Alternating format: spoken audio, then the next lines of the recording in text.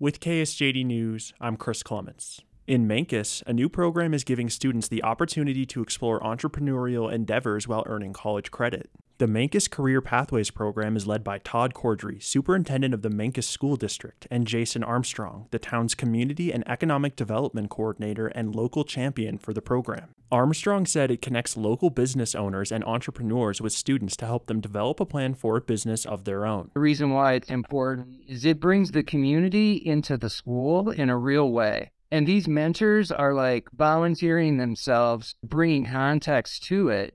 And I think that really helps the students maybe even understand the pride that they could take in their Mancos community and the potential that's there for them to stay, raise families, be successful entrepreneurs, and just be, part of the community. Some of the pitches students are developing involve a biodegradable grocery bag and a CBD supplement drink. A bill advancing at the state capitol to limit the price of epinephrine auto-injectors, or EpiPens, passed a preliminary vote in the House Tuesday. EpiPens are life-saving medications used to treat acute allergic reactions and asthma attacks. Consumers can only buy a 2-pack of EpiPens, and that costs over $600. The bill would create an affordability program for Coloradans that would limit the price of a 2-pack to $60. If it passes a final vote, it moves on to the Senate. This is KSJD News.